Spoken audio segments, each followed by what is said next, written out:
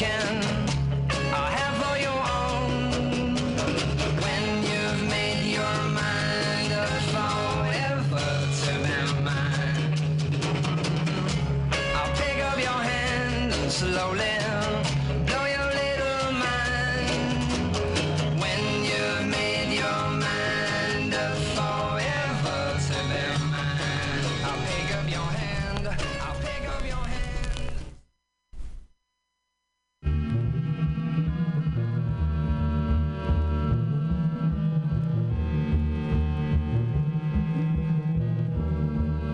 Hello, hello.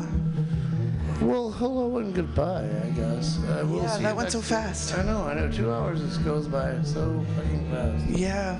So we started that set over with Janis Joplin doing Move Over.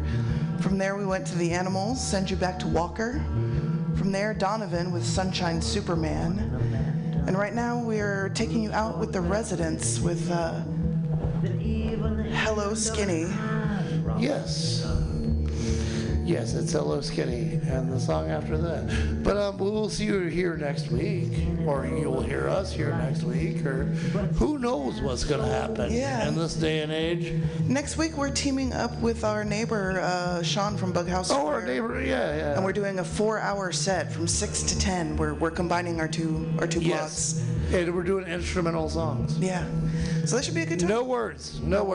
I mean, I'll be jammering and yammer and here in between, but yeah, no words. No words in the music anyway. Yeah. So it should be a good time, and we'll let the residents take us out. Thanks for hanging out with us. Skinny soul, a soldier to me. Skinny soul, a wife. Skinny soul, a suction cup and a knife. Skinny found a Hello Dolly record in the hall. He sold it to a truck driver in the fall.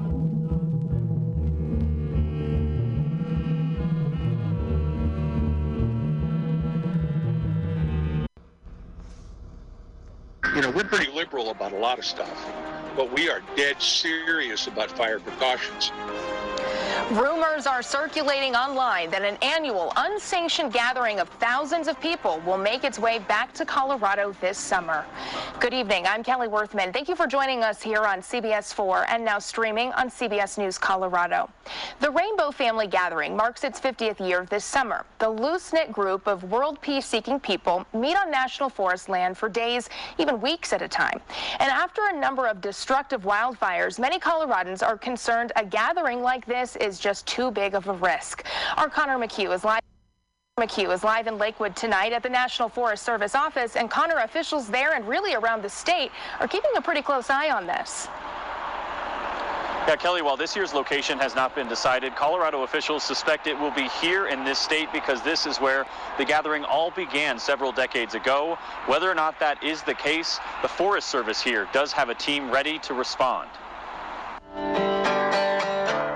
For almost 5 decades, the Rainbow Family of Living Light has gathered once a year on national forest lands all across the country. Each time, they come from all over, have no leaders, and gather for days in the name of love and world peace. It's an idea of cooperation. It's an idea of building community. This year will be Gary Stubbs' 39th Rainbow Gathering. It also marks the 50th year since the first ever meetup near Granby. Some people are expecting as few as 10,000. Others of us are thinking we might get as many as 30,000. While this year's location has yet to be determined, rumors are already swirling. We're anticipating that they may go back to that location, but it's just really in the planning and initial planning stages right now. Hillary Markin works with the Forest Services team dedicated to the Rainbow Gathering. She says planning is often a challenge since the group does not apply for permits. They pride themselves sometimes in changing locations and surprising us. The last gathering in Colorado was in 2006, where rangers issued hundreds of tickets for drug violations and illegal camping. This year, impacts to the land and fire danger are among their top concerns. The area area has been hit hard by wildfires in the past years. Down in New Mexico in 2021, we were within stage 1 fire restrictions for part of the gathering and enforced those very strongly. You know, we're pretty liberal about a lot of stuff, but we are dead serious about fire precautions. Stubbs says the Rainbow family enforces its own restrictions and has a fire watch group. As for the trash, a team of volunteers stays behind to clean up.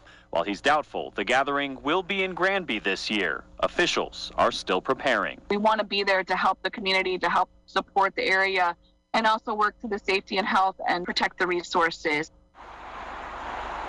The location of the gathering won't be decided until June. The Grand County Sheriff tells us today that he is aware his county is a possibility, and he is preparing and will strive to minimize the impact on the local community. Live tonight, Connor McHugh covering Colorado First. Google.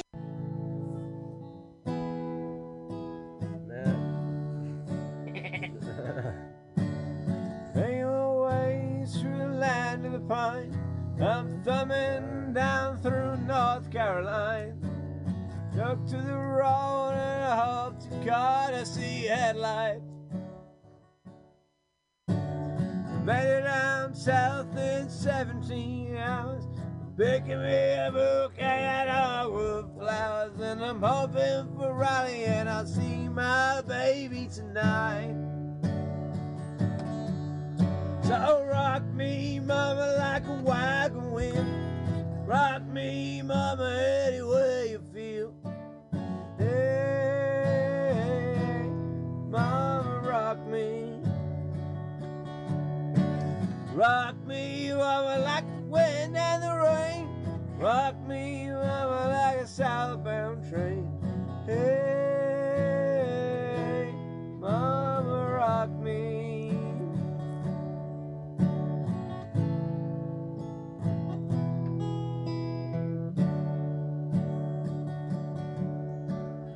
I'm from the cold up in New England, born to be a fiddler in an all-string band. Bass guitar, I pick a banjo now. North country winters are getting me down. With my money playing poker and I had to up and leave. And I ain't going back to living that old life now. Rock me, mama, like a wagon wheel. Rock me, mama, any way you feel. Hey, mama, rock me. Yeah. Rock me, mama, like the wind and the rain. Rock me, mama, like a southbound train. Hey, mama, rock me.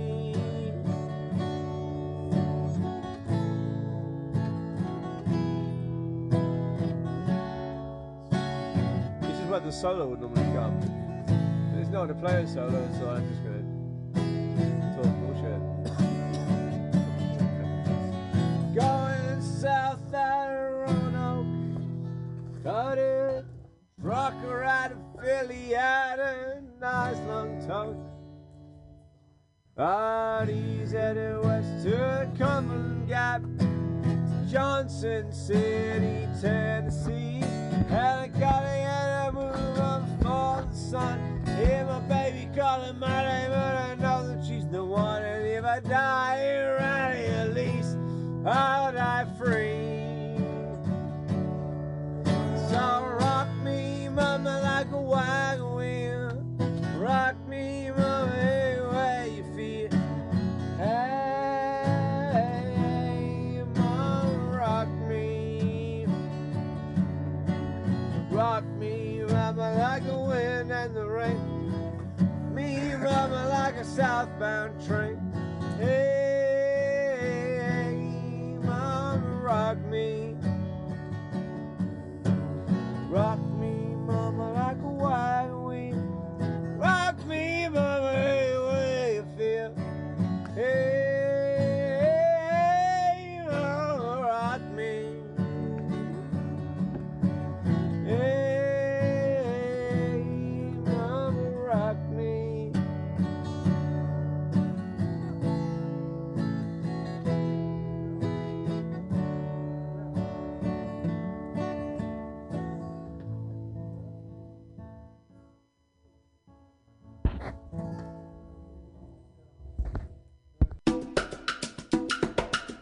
This episode is brought to you by Choir League.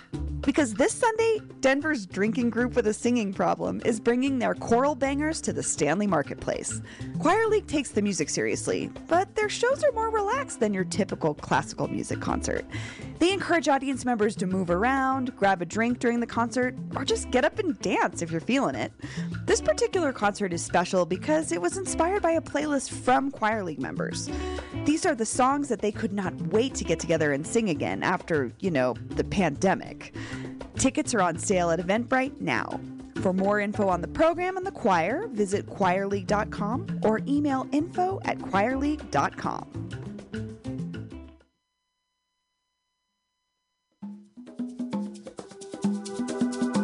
Today on CityCast Denver. Celebrating its 50th anniversary this year, the Rainbow Gathering of the Tribes is set to potentially bring thousands of campers to Colorado this summer for their annual weeks-long celebration.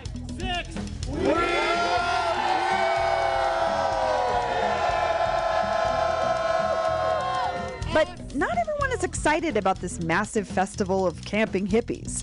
The Colorado Sun described the Rainbow Gathering as a, quote, national bacchanal, and cited locals' concerns with potential wildfires, illegal activity, and trash coming along with the thousands of attendees. When this news dropped a few weeks ago, the backlash was swift and vocal, with a Reddit post on how to take action against the event garnering more than 600 comments in less than 24 hours. But no one actually talked to anyone who's been to a Rainbow Gathering. So we found someone. Today is Tuesday, April 19th, 2022. I'm Bree Davies, and this is CityCast Denver.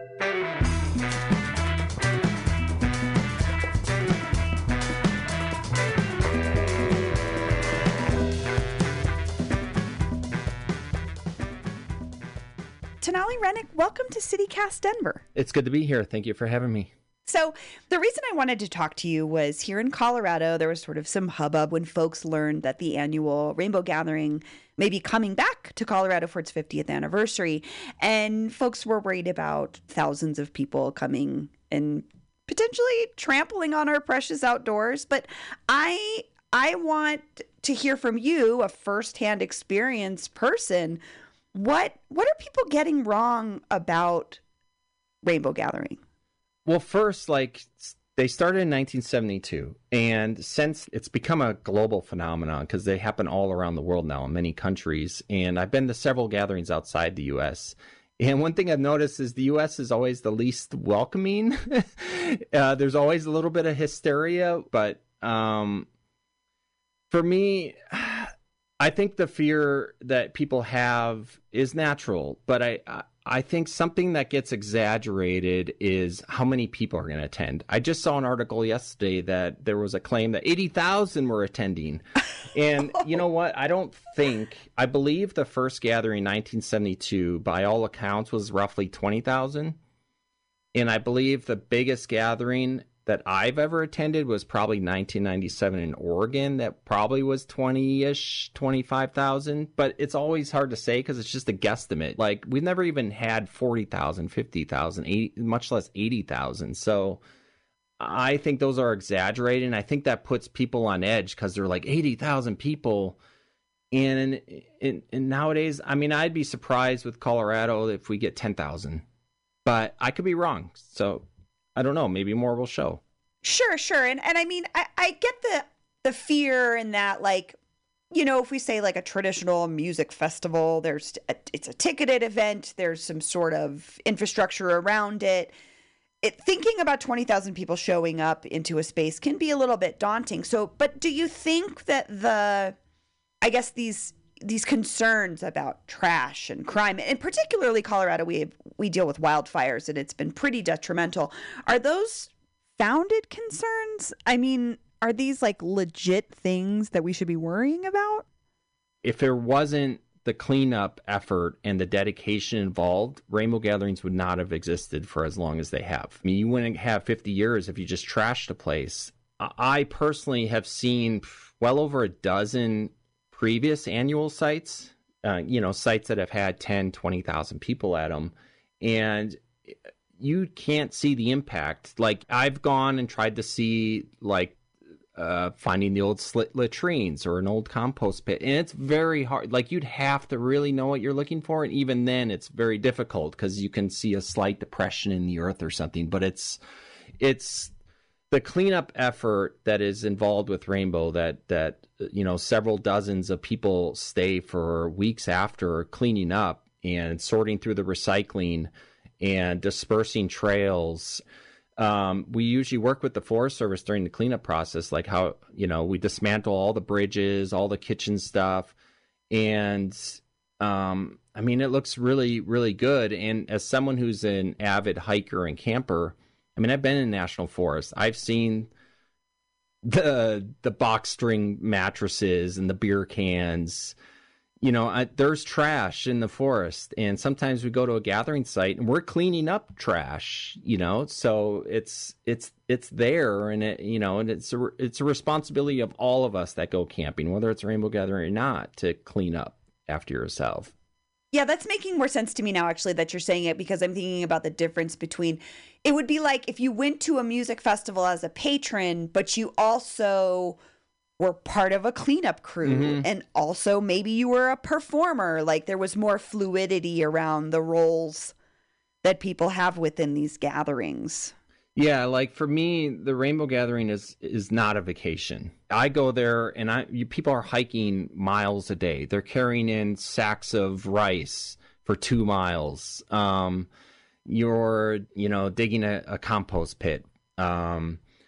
And you're putting up tarps, and they're just the day-to-day activity. It is absolutely not a vacation for me. Maybe some people might treat it as such, but even if you barely lift a finger, you're still hiking. You're still carrying your own stuff in or whatever. So it is very much more a sense of like a pilgrimage, and more of like a journey, like as a friend once described it, it's like boot camp for the soul.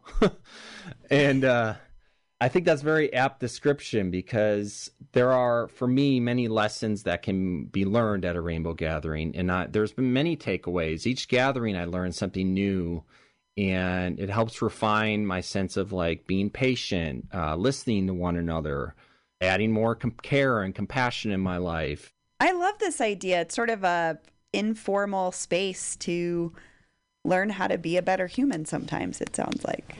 Yeah, exactly. And so all of these like magical like performances that I would hear on the campfire led me to want to start field recording at Rainbow Gathering. So I started doing that in 2000, and I've been doing it ever since. So over 20 years, I've amassed an archive of nearly 1,500 recordings, mixed of like ambient nature sounds, campfire music, poetry, stories, random kitchen chatter. It's a vast archive.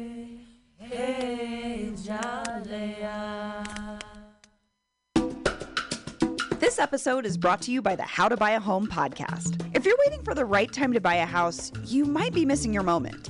And rents aren't getting any cheaper in Denver. In fact, they just went up again in April.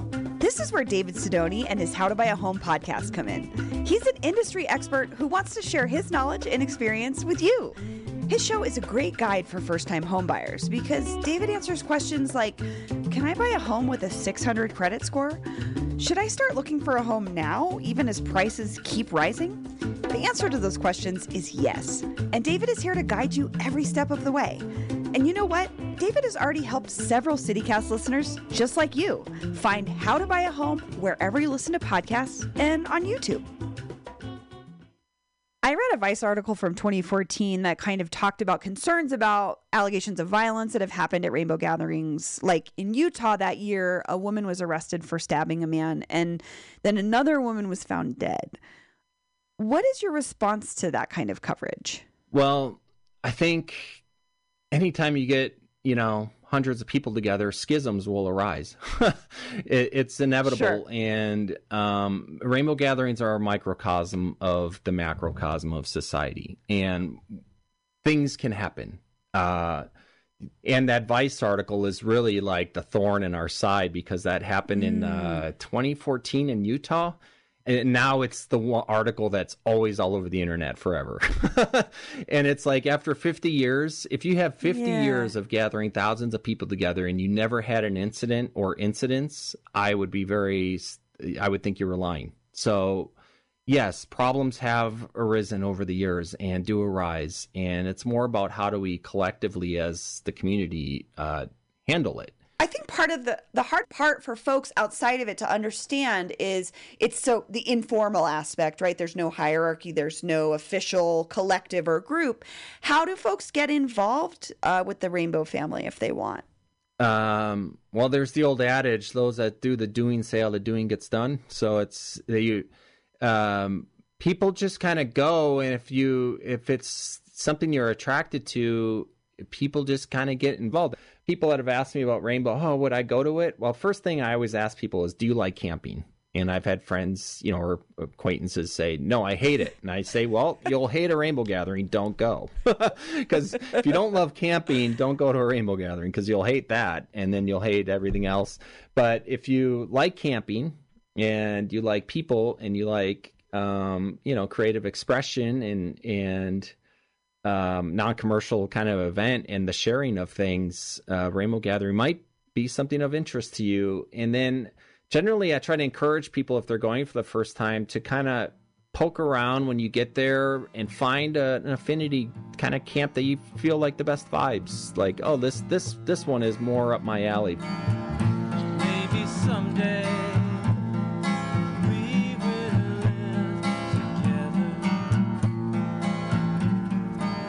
And maybe someday the world is and then just try to get involved. Ask if you can do anything. So say I live in an area that's near where Rainbow Gathering might happen, like I live in a mountain town or something. What would you want me to know? Or like, what if I'm still nervous or scared about all these thousands of people showing up? What's the thing you'd want me to know? Know that it's a temporary thing. Know that there will be care involved to make sure it is cleaned up. Like I mentioned earlier, weeks of dedication. There shouldn't be the hysteria, and I've never before seen in my nearly 30 years of gathering articles that are coming out in April. This is so early. Yeah. And with the barrage of them that have came out, I don't know what lit the spark, but what was it, a week or two ago? It was just article after article after article. A lot of them were really everyone had all the heebie-jeebies about it. And I was like, oh my God. And everybody in the online, a lot of gatherers were like, what is all this? Oh my gosh. Totally. And I think a local person should just know it's a one-time thing. You should feel lucky if it comes to your town because and especially this year, this is the 50th year. It's the year of the Jubilee. It's 50-year anniversary of an event that's been a phenomenon that's remained outside of the realm of the commercial world for this long. I really appreciate you giving us a sort of insider perspective. I understand the hesitancy for folks in Rainbow Gathering to not want to talk because, you don't want to represent everyone, especially because there's this very informal nature. But I think it helps so much for folks who have never been to one to hear from someone who has firsthand experience with it. Yeah, and again, I'm just me. You talk to someone else, they'll have a totally different point of view. Totally. So it's really depends who you talk to. Tenali Rennick, thank you so much for joining me. Yeah, I was glad to be here. And here's what else Denverites are talking about. Denver Public Schools Board Vice President Tay Anderson is in the news again, this time because his lawsuit has been dismissed. Well, most of the lawsuit anyway. Westword reports that in November, Anderson filed a suit claiming he was defamed by BLM 5280 and several individuals. A judge dismissed all claims except those against Parker activist Jiva Sinlathan. Speaking of lawsuits, former DaVita CEO Kent Thiry and the company were found not guilty of conspiracy. 9 News reports that DaVita and Thiry were accused of violating the Sherman Act, which would have kept employees from seeking work opportunities at other dialysis companies. Be sure to check out the CityCast Denver newsletter, where today, Peyton Garcia digs into the details of the lawsuit's outcome. Read and subscribe at denver.citycast.fm/newsletter. That's all for today here on CityCast Denver. If you enjoyed the show, why not take a minute to tell a friend about us and rate the show wherever you get your podcasts. No, seriously, rate us 5 stars and leave us a nice note on Apple Podcasts if you're so inclined. It really helps other Mile High City dwellers like you find our show, and that means a lot to us. We'll be back tomorrow morning with more news from around the city. Bye!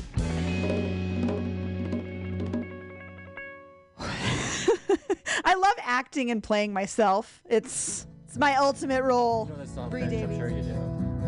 Broken Hungry, of course you do.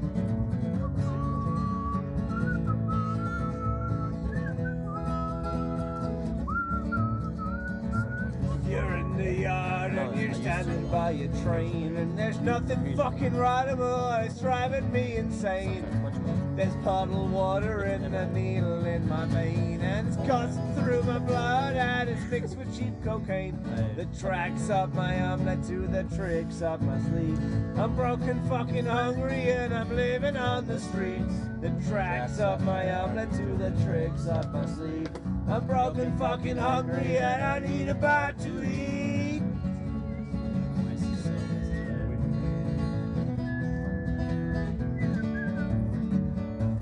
We'll take a trip going back to Montreal.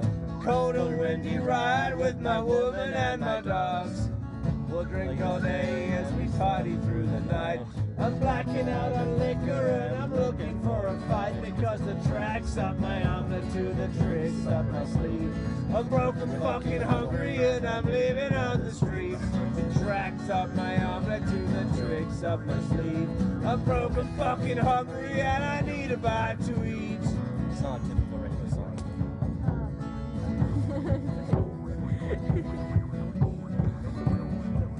Take a trip going back to Montreal. A cold and windy ride with my woman and my dogs. We drink all day as we party through the night. I'm blacking out on liquor and I'm looking for a fight. The tracks up my omelet to the tricks up my sleeve. I'm broken fucking hungry and I'm living on the streets. The tracks up my omelet to the tricks up my sleeve. I'm broken fucking hungry and I need a bite to eat.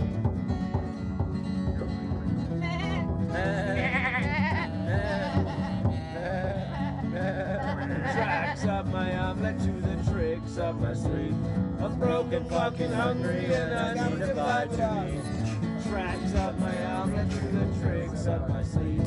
I'm broken fucking hungry and I need a bite to eat. Routt County officials get emergency management training with rainbow gathering, wildfires in mind. There is a fair chance the gathering could happen in Routt County as did in 2006. By Dylan Anderson, with Steamboat, Pilot, and Today, April 26th, 2022. As several local officials gathered in Routt County's Emergency Operations Center for Emergency Management Training, County Emergency Manager Mo DeMorat told them to keep 2 things in mind. The first was wildfires, historically the cause of the lion's share of emergencies in the county, including 3 large fires since 2020 that each cost about $10 million to combat. The other was more unique. There is still a good possibility we have the Rainbow family gather in Routt County, DeMorat said, referencing a planned gathering of as many as 30,000 people that will return to Colorado this year for its 50th anniversary. We still don't know, but there is a fair chance it could be in Routt County. Earlier this month, commissioners in Grand County sent a statement to Sky High News saying the gathering could happen there, near where the group had first gathered at Strawberry Lake. But the group also gathered near Clark in 2006, and even if they don't gather in Routt County, that amount of people will require help from neighboring counties. They keep it very secret and they won't advertise it, so no one really knows, DeMorat said of the gathering's location. Wherever it's going to be a big impact, and I don't necessarily mean that in a negative way. Any time, in addition to our normal tourism, you have an influx of thousands of people, it's going to be a strain on resources. The officials, elected commissioners, and Steamboat City Council members, as well as various city, county, fire district, and law enforcement personnel, gathered Tuesday, April 26th, to learn about their role in responding to an emergency, whether that be the much-talked-about gathering or a more traditional emergency like a flood or fire. Bobby Lucero, the Northwest Colorado field manager for the Colorado Department of Emergency Management, spent a few hours walking the officials through a variety of the processes and agreements used to manage emergencies, emphasizing that now is the best time to understand their role, not when an emergency situation is unfolding. Then when you have that bad day, everybody understands their roles and responsibility, Lucero said.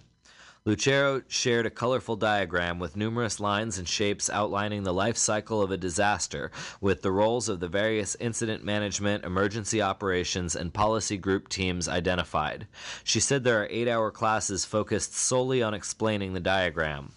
For example, the incident manager would be the one to order an evacuation, and the emergency operations people would be the ones to communicate that out to the public. But there are also people working on developing longer-term planning, ensuring resources get to that incident, and paying attention to the cost of response. Lucero said many of these agreements and resolutions outlining who has authority over an incident can be put in place or at least drafted before an emergency starts. That's the point of this class, Lucero said, being able to identify what do we need pre-disaster, not when there's smoke in the air. We need to talk about this stuff now. Lucero said she has been in on planning meetings with the U.S. Forest Service, preparing for the Rainbow Gathering. Commissioners in Grand County have even asked her about putting an emergency declaration in place now to ensure they can get the resources should the rainbow come to Grand County. If the gathering was to be elsewhere in the state, Lucero said her agency and the Forest Service would share any planning with local officials there. If information was strong the rainbows were coming to Routt County, she recommended officials get agreements with the Forest Service in place, as they will likely depend on local resources in addition to their own. We're all trying to be prepared for it, Demorat said. It's just a matter of an influx of that many people that are drawing upon limited resources. We only have so many ambulances that are on duty at any one time. Hare Krishna, what shall we do with the Hare Krishna? What shall we do with the Hare Krishna? Early in the morning. Put him in a bed with the Guru's daughter. Put him in a bed with the Guru's daughter. Put him in the bed with the Guru's daughter. Early in the morning. Hooray, and up she rises, hooray, and up she rises, hooray, and up she rises early in the morning. What shall we do with a drunken rainbow? What shall we do with a drunken rainbow? What shall we do with a drunken rainbow early in the morning? Take him to the shit pit and make him dig it. Take him to the shit pit, make him dig it. Take him to the shit pit, make him dig it early in the morning. Hooray, up she rises, hooray, up she rises, hooray, up she rises early in the morning.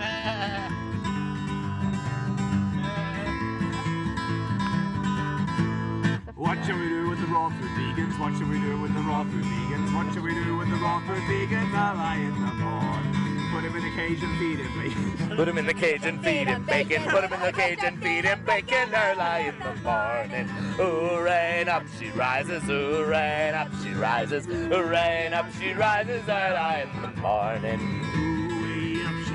Hooray, and up she rises, hooray, and up she rises early in the morning.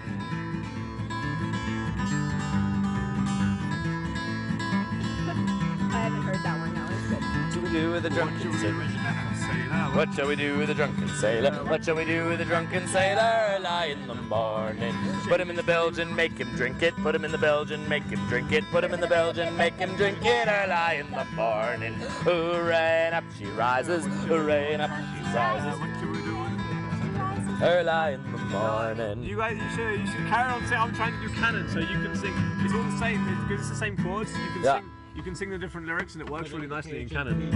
I can sing like, hooray, and up she rises. What shall we do with the drunken sailor? What shall we do with the drunken sailor early in the morning? Put him in bed with the captain's daughter. Put him in bed with the captain's daughter. Put him in bed with the captain's daughter early in the morning. Hooray, and up she rises. Hooray, and up she rises. Hooray, and up she rises early in the morning. What shall we do with a drunken sailor? What shall we do with a drunken sailor? What shall we do with a drunken sailor early in the morning?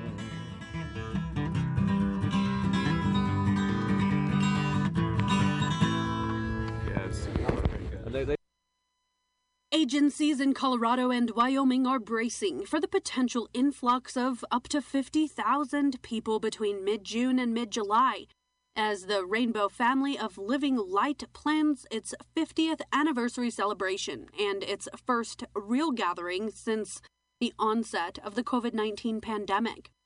The Rainbow family describes itself as a, quote, loose-knit group of people without leadership or organization who gather on national forests to discuss political and environmental issues, pray for world peace, and celebrate life. Other than the pandemic years, the national gathering has been held every year since 1972, typically drawing between 10,000 and 20,000 people from all walks of life to different public lands. The exact location upon which some 30 to 50,000 people will descend this summer has not yet been determined. Carbon County Emergency Manager Lenny Lehman is monitoring the situation and expects a decision on one of 5 Colorado locations in the coming weeks. In no particular order, first is near Durango, which is probably the farthest south, which is the one that I hope they pick. Number 2 is Mesa County, kind of the Grand Junction, Palisades area. And then the other 3 are somewhere up north, somewhere either in Jackson, Moffett, or Routt County. Small groups of so-called Rainbow family members scout locations as the weather warms. They then congregate for an annual spring council, discussing options and selecting a site. The decision won't be made until June. As the emergency manager for Carbon, which shares its southern border and its national forests and grasslands with northwest Colorado, Lehman is thinking ahead to the potential impacts for municipalities like the towns of Encampment, Riverside, and Saratoga. He's also worried about the gathering's proximity to the massive burn scar left behind by the East Troublesome Fire, which originated just northeast of Kremling, Colorado, and burned over more than 192,000 acres before it was contained in late November 2020. The one that has me most concerned is the one that's in Jackson, which is the one that sounds like they may end up choosing. Might be in the North Park area, kind of near Kremling. Speaking to the Board of Carbon County Commissioners, Lehman explained his biggest fear. My grave concern would be is that, so it's a month long, and it's probably between starting around the 15th of June to the 15th of July, give or take a week on either end.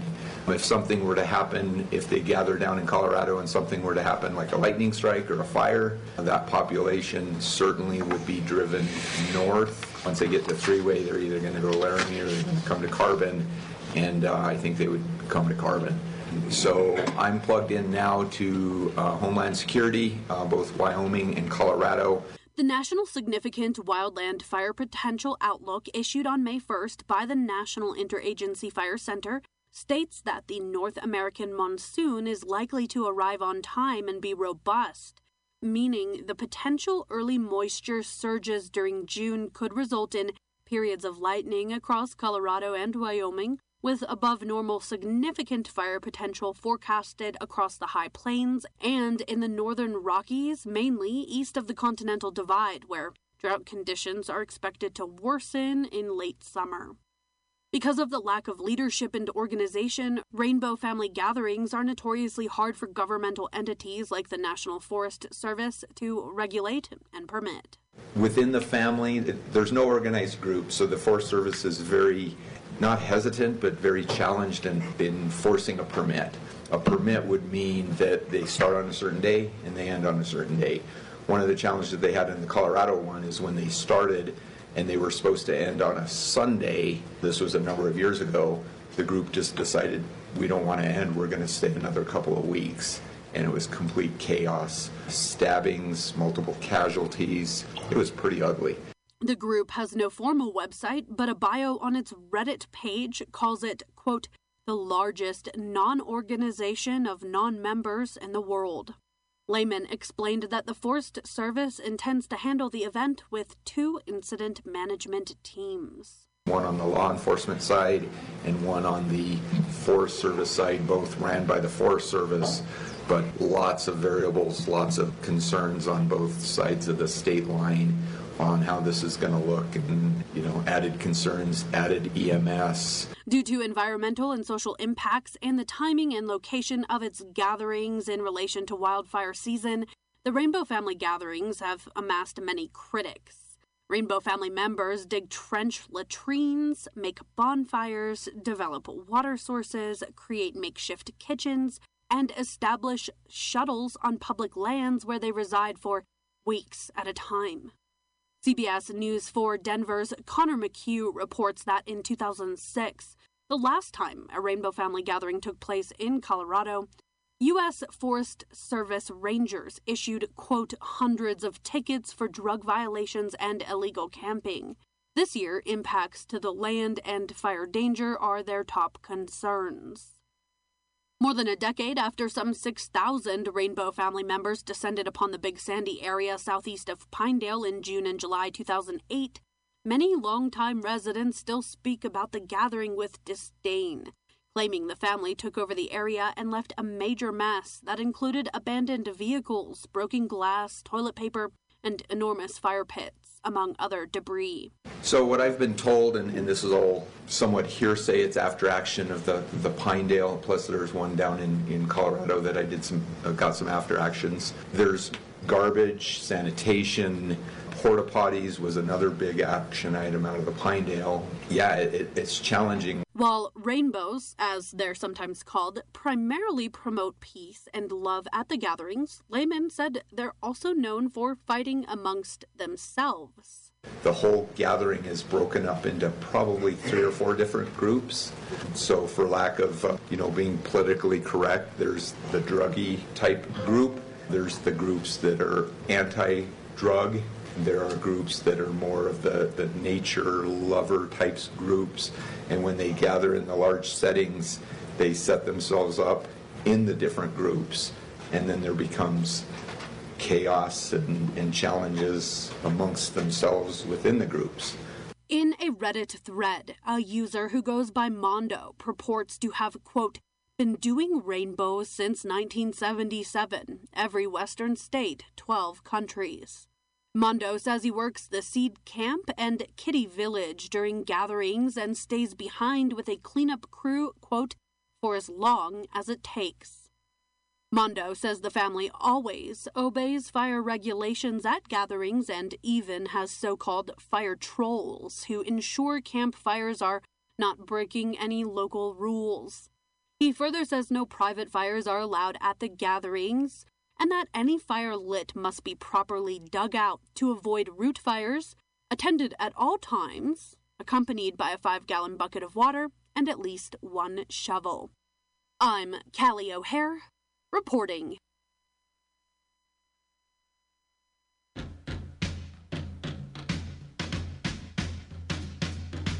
Let's watch a full-length movie on YouTube with Mike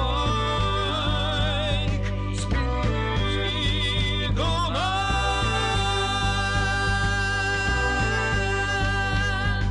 Hi, this is Carl. I'm Mike's friend. I wrote this song. My turn-ons are satin sheets and the way champagne tickles my nose. I love to peek outdoors. Listen, you should follow me on Twitter. It's Jokes to Carl, the French duh, not the duh. Let's watch a full-length movie on YouTube with Mike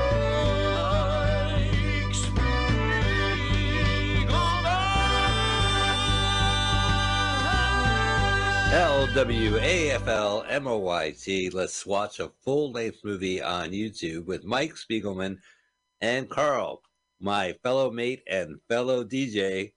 Hi, Carl. You're me best mate, Mike. Thanks for having me on, unlike. I'm my fellow DJ. Carl and I are broadcasting right now on MutinyRadio.fm. We do this every Sunday, 2 p.m. Pacific Standard Time, 5 p.m. Eastern Standard Time. We're also as a podcast by our acronym LWAFLMOYT, and we also are a video spectacle on YouTube at our YouTube channel, LWAFLMOYT. Carl, that stands for Let's Watch a Full-Length Movie on YouTube. We're going to watch and a full-length movie someone posted. Like on the platform of YouTube? I'm nervous about this one. Okay. Because I saw a black cat cross my path, and I said, "Well, that's bad luck." And then the cat stabbed me, and I said, "Really bad luck, right?" It's not. And then I went under a ladder, and then this opium I took really took me under. And well, anyway, I don't want this movie to get pulled from YouTube. I love it. Carl, what movie are we watching today? Today we will watch Kevin and Perry Go Large. That's what you put in the YouTube search engine, but you use the ampersand, not and. Yeah, Kevin? you'll be here all day if you use the "and" word. Ampersand. And Perry is Perry, which is short for periwinkle?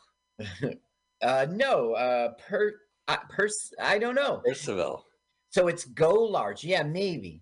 Kevin and Perry Go Large. Kevin ampersand Perry Go Large. It's 2000, but I don't think you need to put that into the YouTube search engine. I think you'll find it. And we are looking for the full-length movie, not necessarily its seminal original soundtrack. So make sure that we are looking for video of the movie and not individual tracks or the entire soundtrack. Carl, where can we find, who's hosting the movie we're watching today? We like the channel Zach Backler. Z-A-K, Zach. And then Backler, which is like back, and then L-E-R. Sounds good. Well, I should also mention that, so here's what we need you to do. That's what I need you to mention. The movie is called Kevin and Perry Go Large from 2000. We want you to type in Kevin and Perry Go Large with the ampersand for "and." You'll see it. Our good friend Rex Backler is hosting it. That's the channel. Click it. I just did that. And then hit pause. Move the PlayStation 4 controller or whatever controller you're using to move the timer to the left. So you're at 000. We're going to have a celebrity comedian countdown segment. Carl has spoken to a celebrity comedian. I haven't heard this, but I know it's a celebrity comedian. Scoured the country. Oh, my God. It's going to be a great. You can get to know a little bit more about the celebrity comedian. The celebrity comedian will do the countdown. It gives you enough time to find this movie, get ready, and join us after this celebrity comedian countdown. Ladies and gentlemen, Paul Brumbaugh! All right. Can you figure out 3 or 4? All right, so let's get this started. I am ready. It was a live show. We're very excited to have Paul here as our countdown gentleman. Let's get ready to Brumbaugh. Ladies and gentlemen, let's get ready to rumble! Okay, so let's get ready to Brumbaugh. And now, what you've all been waiting for, master of the descending numerals, the countdown king himself. Would you please welcome Mr. Paul Brumbaugh? All right, guys, you know the drill. Put that finger right over that triangle and do it in 3, 2, 1, go. That was a terrific celebrity comedian countdown. Yeah, Paul Brumbaugh. This one. I can't believe you got Paul Brumbaugh. Right. Our original Paul Brumbaugh. Did you get Paul or the Brumbots? I got the Brumbot and Paul clips. So we're going to start off with Queen Anne.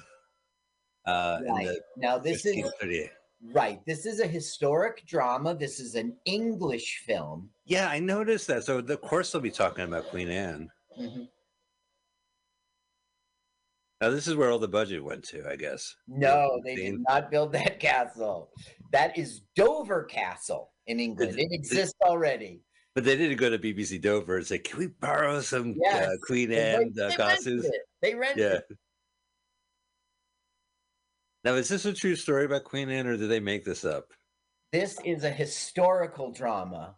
You see, down to the puffed up cleavage she's right. Historic retelling. You said British historic and down, and I said, "Oh no, not Downton Abbey! I can't do it! I can't do it! Don't make me do it!" What's Don Shoe? Getting a little ahead. Thank you, Carl. Joke number 1. So what now? He's getting, the executioner's like getting talked out of it. Like, look at me, I'm young. I have years of shagging left. I got years of. One of the great things is these accents. It's too bad you're on the trigger of the sound because okay. Now here's our hero. Right. Harry Kevin. Ensworth. Right. Ellsworth? It is Harry Enfield. Now, Harry Enfield had a TV show. I knew that. One of the reasons why. Yeah. Yeah. Now, so the premise of our podcast are these are movies I heard about, and now I get to see on YouTube. But I heard about this movie because of the soundtrack. The soundtrack is the best thing in the world. And then I was like, there's a movie attached to this original soundtrack? Get out of here. What's this DVD? Is this like a audio, like music videos of the soundtrack? Now, you're right. Now, this was a very influential kind of cult hit off of the soundtrack, which, as you know, and I am a big fan of too, is called Yip Yap music. A lot of yip. Oh, can you demonstrate yip yap music? But all I want to do is do it. Me too. Me too. All I want to do is do it. Me too. Me too. You know, I thought it was Big Girl. Big Girl. Big Girl. Really? Yeah, well, maybe it's Me Too. It's a really complex song. We'll listen when it's time. Okay, so what we're seeing is a 15-year-old having his fantasies. We weren't seeing a historic drama. We are... Okay, here comes Perry. Perry, his best friend. His Garth to his Wayne. Right. Now, when I first saw Perry, I thought this was a woman. Okay. Oh, you mean like playing a female character? I thought, no, it would, yeah. Oh, yeah, playing a female character. But no, I said, oh, no, it's a dude. And so I watched the whole film, it's a dude. And then I did the research, and I was like, oh, it's a lady. Kathy Burke playing the male 15-year-old best friend. Right. Perry. And she did in the original show. This is sort of like, you know, like how Saturday Night Live sketch becomes a movie. That's sort of what this is for England. Well, that's what kind of attracted my eye. Like, so I said, oh, there's a movie to this. And I said, oh, Harry Enfield, isn't he like the loads of money guy? Like, I recognize his name as like a force of pop culture in British, I guess, 80s pop culture. But well, he's got, I only pulled out the credits that like our American crowd would relate. Sure. What was the American movie he was in? Well, he was in French and Saunders in England in 87, but we know that name here. Right. And he was in Blackadder as a narrator in 88. We know that. All right. Well. Then he was on a show called Saturday Live, it was called. Right, and which was a big one. 26 episodes he was on that. That's kind of how TV got to know him. Then he had Harry Enfield Presents Kevin's Guide to Being a Teenager, which was just a short. Then he had this show called Chums. Harry Enfield and Chums. This was a sketch on it. So he's like probably in his 40s playing a 15-year-old. He is born in 61. So today he's okay. So this show. No, but this was 2000, this movie. Right. 71, 81, 91. Close to maybe 39, late 30s. Yeah. There we go. I don't know. I suspend disbelief that these are two 15-year-old boys. Well, I think it's funnier. No, it's like that TV show on Hulu, Pen 15, where the lead adolescents are played by grown-ups and everyone else are age appropriate. You know, like it's the humor that they go through of these like teenage boys. It's funnier that these adults are playing these teenage boys because they're horrible people. Now, did you see the Fishburgers doing the dookie? Yeah, I did. Uh-oh. The sign? Okay, so they're buying a porno mag with their change, and they're trying to be secret about it, you know, putting up their hoods. And here comes a cop, and for some reason, there's pressure on them, I guess just socially. A cop's not going to arrest. Oh, because they're underage? I guess that's why. Right. They're 15. In those magazines in Europe, you have to be at least 12 to... It's funny. I've seen... This is the fourth watching for me. Look at that English mailbox. Mailbox, yeah. How did Doctor Who do it? Oh, that was a phone booth, British phone booth. Like the genie in the bottle to get. Oh, did Danger Mouse lived in a British? Yes, right. Yeah. So I guess it's this is my fourth time watching it, and just like you were saying, they're grown-ups, really. Yeah. They kind of look it like, even though I suspend disbelief, So that's when they were buying a magazine, I was like, why do they care the Yeah, cover? why is the guy going to scold him for not getting a subscription already? You Shame. should know you could use your credit card and get a Comes in subscription. brown paper. Nobody That's will right. know. Okay, so the joke is they got caught by his father with a porno mag. They both had boners. No, he No, they didn't have a boner yet. Are we covered. doing a boner account in this movie? How many boner erections we see in this film? All right, I'm up for that challenge. That sounds like a reasonable. But this doesn't count when they're like lying on their groin. Well, no, because in the movie they make a joke out of boing a lot. Yeah. So we'll count jokes, dick jokes, boner jokes. So all he wants to do is do it. Me too. And he figured because they're fellow DJs, they can go to the Mediterranean island of Ibiza and be top DJs and do it. So they just found in the porno mag they got that girls shag all the time in that. What's the name of this? What is it called again? Ibiza. Think of this. Ibiza. Right. And so now they're going to their parents saying, can we please go to Ibiza? And they're like, of course not. No. What for what? I'm not spending that money. Get a job. Get a job, you lout. And he's doing this like so funny stuff like, that's so unfair. That's so unfair. Like to have like a late guy, a grown-up guy just acting like a 14-year-old on a base. Oh, hey, Mrs. Patterson, can I get a ham sandwich? No, a jam sandwich, right? Or ham. Yep, jam. So funny. So Garth, this movie's tough, Carl. I have to tell our audience, being Mike Spiegelman, I almost well stunned Carl and say, let's not do this movie. It's too good. It's too perfect. It's like ripping Strange Brew. How can I do that to myself? Well, I mean, it is funny. Like he's just run away from home, and that's him running away from home. He's in the hedge in the front.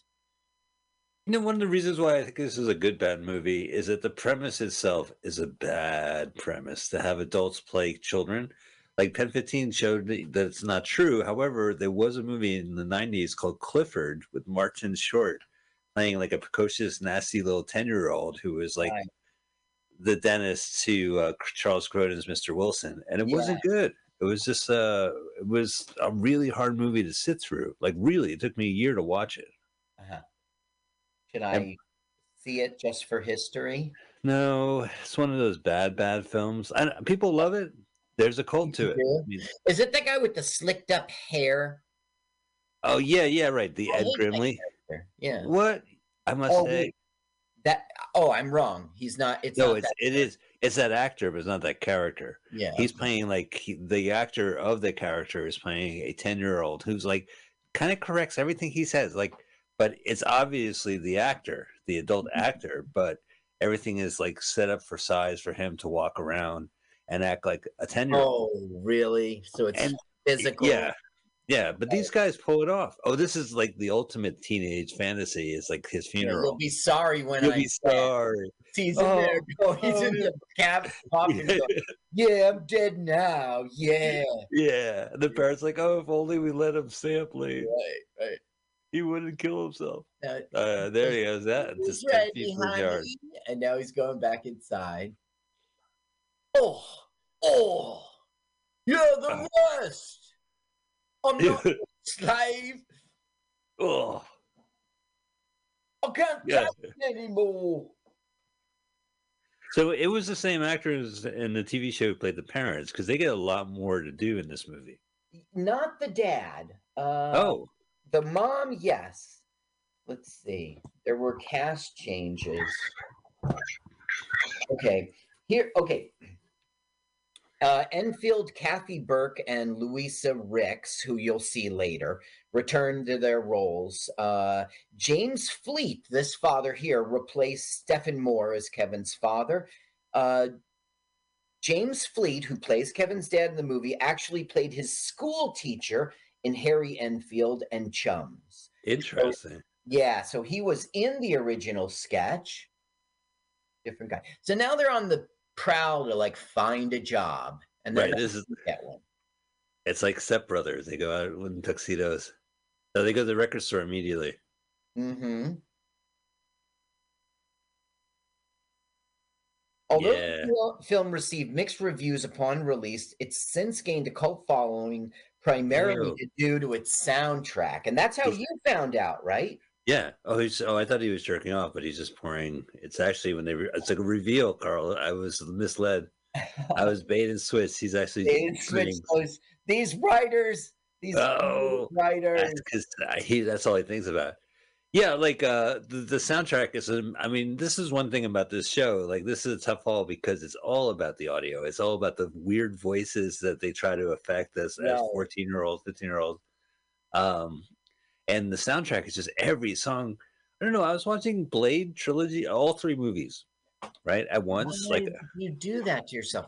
Is that the Wesley Snipes film? It is. Yeah, sure. Because that's like I had never seen it in my life, and I said I should watch them, and then my streaming service is like, you're never going to see it on this streaming service. You're going to have to go to Tubi. I'm like, I don't want to go to Tubi. They got ads. And so I've been watching like a half hour of each of them. And one of the things about Blade that I like is the techno. They embrace techno, but there's a way of pulling it off. This movie pulls it off. Yeah. Like right now, the hardcore techno is playing or whatever. Let me hear. Right. Burr, burr, burr, burr. Beep, beep, beep, beep, beep. Burr, burr, burr, burr, burr. Beep, beep, beep, beep. Este autobus. Carl took ecstasy. Carl took ecstasy. Carl took ecstasy. Out of my mind. Out of my mind. Yip yap. Yip yap. Yeah. Well, I know I'm just making a joke, yip yap. You mean in the real world, this is a good soundtrack? Yeah. Oh no, because every song is like a class. I think this is Underworld King of Snakes. All right, hang on. King of Snakes, King of Snakes. A girl getting in bed. We're about to hit one on our boner count. This is a long extended boner. This kind of sets up the entire movie. Get your boner expectations clear. All right, so I don't know, some euphoric mishmash. Now was she in the show? Is she the other one you're talking about? No, we're gonna meet her on the island. Okay. Idira. Erection count 1. Okay, let me note it. 1 boner. Look, he's pitching a tent, man. My goodness. You know, their parents get into more crazy situations. I think it has 2 N's, boner, right? Otherwise, I'm spelling Bonner. No, it's boner. Like, so it's 1 N. Yeah. Okay. You've seen Growing Pains with Kirk Cameron. His best friend was Boner. Yeah, that's right. And don't forget, because in Leave It to Beaver, Eddie's best friend was Lumpy. Remember, like Wally would hang out with Eddie and Lumpy. So does Lumpy mean like he's got a lump in his pants? That's what I'm thinking. Okay. Well, I mean, what does Boner mean on Growing Pains? No, but I'm saying the slang. Yeah. You know what the slang boner is? I think they got it. They slipped it in and Leave It to Beaver. Oh. I don't think they had the expression beaver back when, you know. Yeah, sure. They did? I don't know. How did it like somebody? They like, when did pussy and beaver come into play? I think they just had a rhyme. They're just like, leave it to Cleveland. And they're like, well, almost there. Let's stay up all the night. We'll figure it out. So now he's lying, of course, to Perry. Kevin is lying to Perry. Yeah, I got slayed, I did. But they say, like, the girls come up and they call him out and they say, so-and-so overheard you. But who? We're watching him say it now. We're watching what? He's saying it now to his best mate, right? And fellow DJ. No, he said it before when they were coming down the stairs. Oh. Sleeping girl, they believed. And she goes, huh? And looks. Oh, so that's there for a while. This director's name is Ed By. And in this film, there's a bunch of Germans, and he's like the lead German. That's his like. Oh, here's their song.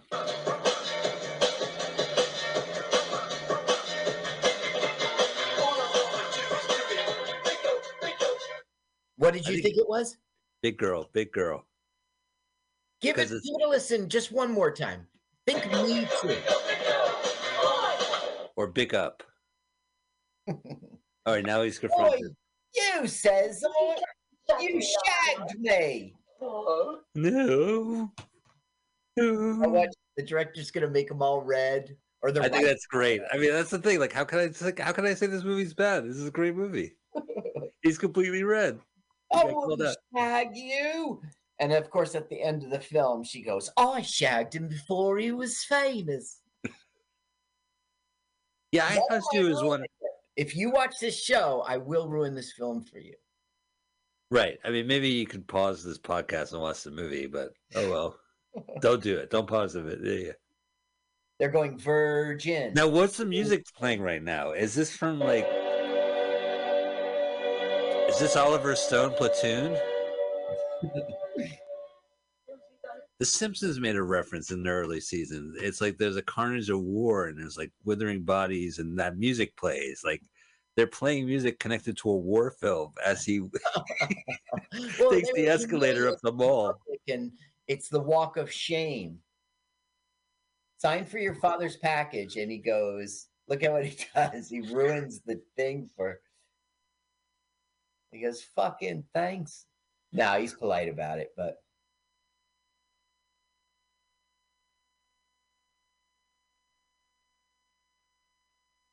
It's that British wit where he goes, thanks. Okay, so now we are at the bank, right? Mm-hmm. And their failures at getting a job and even doing their thing on the street for change. Now they're going to put what little money they made into the bank. Humiliated again. Well, they have the credit cards, so they just want to get money off the card. Oh, they're not putting... No, they signed for their dad's new credit card. Oh. But okay, it's a bank robbery. Right, so he sits down on the one of the Put desks. your hands up. Get your cleavage out. That's the director. No. What, No. saying get your cleavage out? Yeah. Well, there it is. Whoa! Now we get another boner count off of this. The alarm is like right under his crotch. This is a good movie. Yeah, it's like I feel bad talking about it. Like check out the look that Robert gives. Like he figures he's trying to calculate what's going on. So he sees the flashing light and it's on this guy's crotch. So he looks down and he sees a 15-year-old boner. And he goes like this. You know, like he just gives the guy a look like. Now, this is completely outside the real world. It's just not believable that they would get. They have to get this movie going. It's not more than 90 minutes, this film. They got to get to this island as well. Yeah, we're going to Ibiza. But they could have done Mediterranean islands. They could have done the same thing, right? It's just 2 seconds of a scene. They could have done another reason why they got money. Well, that was the reason they picked. That was the one that worked. So now, virgin. Right. Yeah.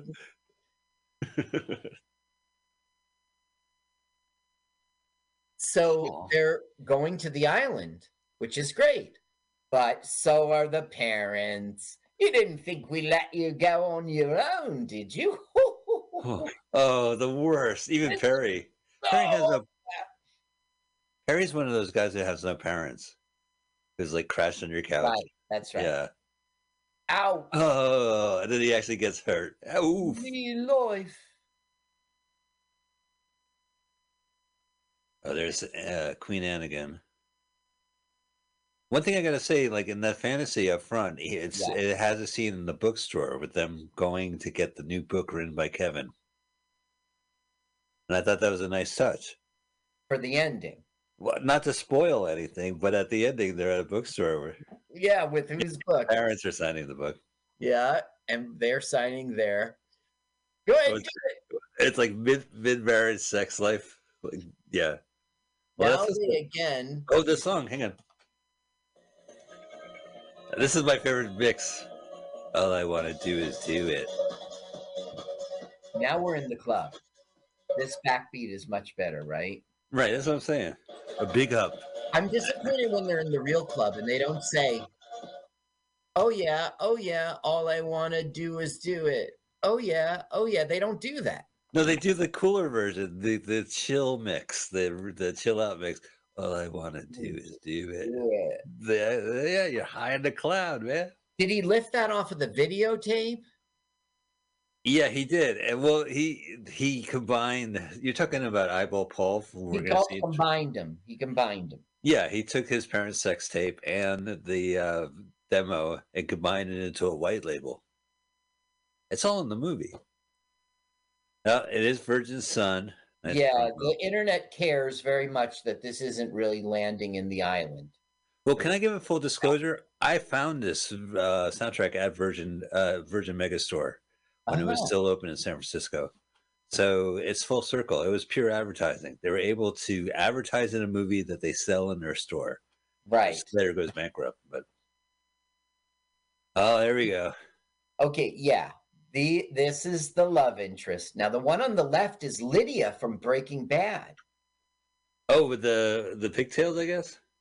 With the blue sunglasses. The one on the left. Well, actually, they crossed in front of us. I guess now she's on the right. Blue sunglasses. Oh, wow. Yeah. So she's in Breaking Bad. Yeah. Oh.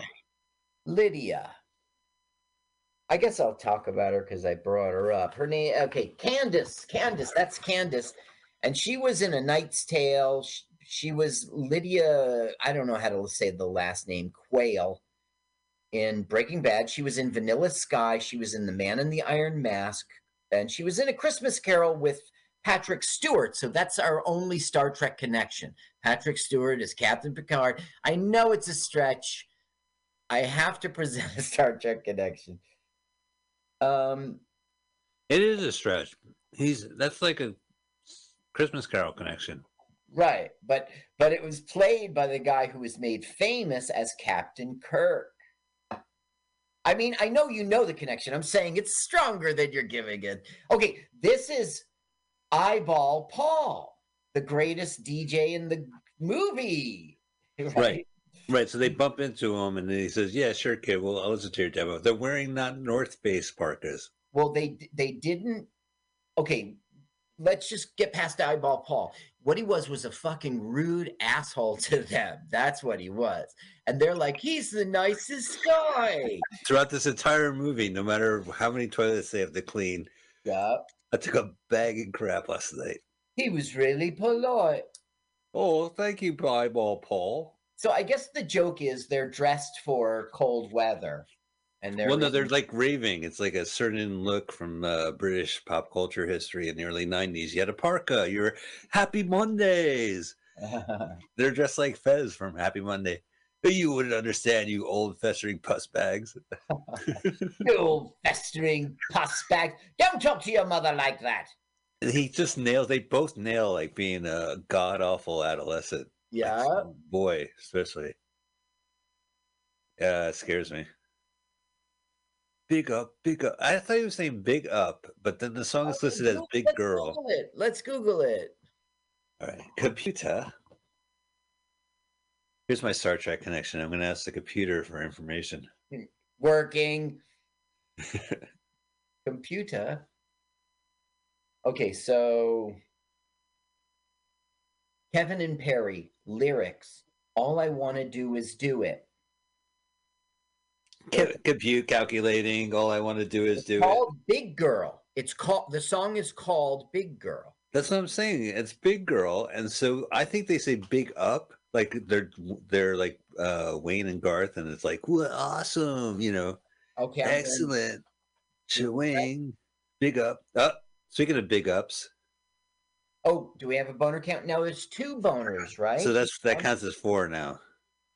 Okay, so those are 2 boners. So 3, 4. And they do the only thing that a self-respecting man would do on the beach is to dig a hole in the sand and stick it in there. So there's a parka company called North Face. Their jacket is called South Face. I just want to bring it up one more time. Yes, you're right. It's Big Girl. All I want to do is do it. Big girl, big girl. That's because I'm always wrong, man. I hate that. It's okay. Like, let's see. All I want to do it. Big girl. Big girl. So that's like 9 words in the whole song, so I get it. Okay, so now it's really funny because he's put on this. Oh, I got. I'm telling you, that I have this accent. But the girls have these crazy accents as well. Yeah, she's Scottish. Breaking Bad. Right now, she's pretending she's on the phone.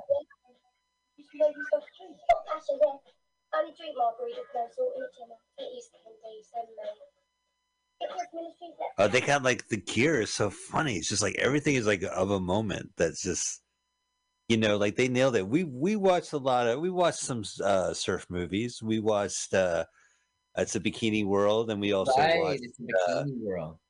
One that took place in a ski resort. And this is like the same kind of thing, but it's funnier. The one where the guy pretends he's his brother and he's a nerd. Yeah. Now the phone rings, so obviously she wasn't really on the phone. And now, I thought she was so drunk. But this is the best part too. Super embarrassed, just like them, Right. Well, they do have a little. Away. Well, they had the margarita. They finished it. But this is a little high in reality because he pulls out a kipper and hands it to the waiter. Yeah, that's right. Keep the change. They're so in love. And there they are. They're embarrassed. Monsters. Yeah. Now, the part of this movie is just like like in Blade, I was saying they play rave music, and then there's a scene in the beginning where there's like a rave in a meat packing yard, and the rave music is playing, and then they squirt blood from the sprinkler, and everyone's like, the rave music escalates. It's great. But then you watch like the third one, the second one. Oh, he goes, this is weird. He goes, tranny. Oh, there he is. Germans, yeah. The just passed.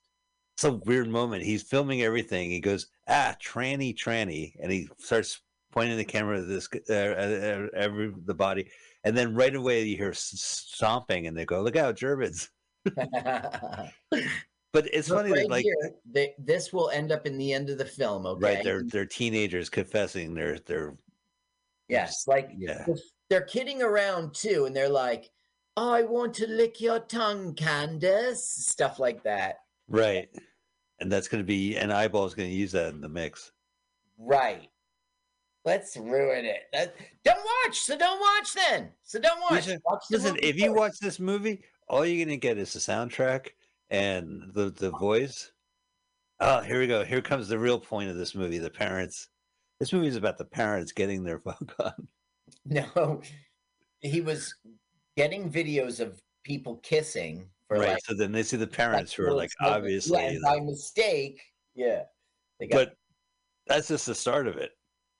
Oh, you're right. Yeah. It set the tone like you had said before for the other. I forget now. Now he's being so funny. He's like, he's scoffing. He's disgusting. A will order for everybody.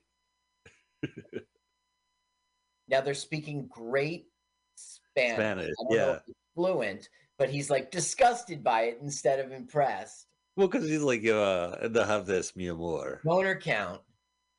Oh, boner count 5. So that's 5 boners. Well, you'll see it because he's going to have to leave. 5 boner. Boner count. Boner count. I've made a cross hatch. Isn't that what it used to be called? Yeah, I guess. Where's it? I never thought it had a name. He goes, "They're wankers," and then Perry goes, "Yeah, we are, ain't we?" And he goes, "No, me parents." And he goes, "Oh, right, that then." Oh yeah, that wanker.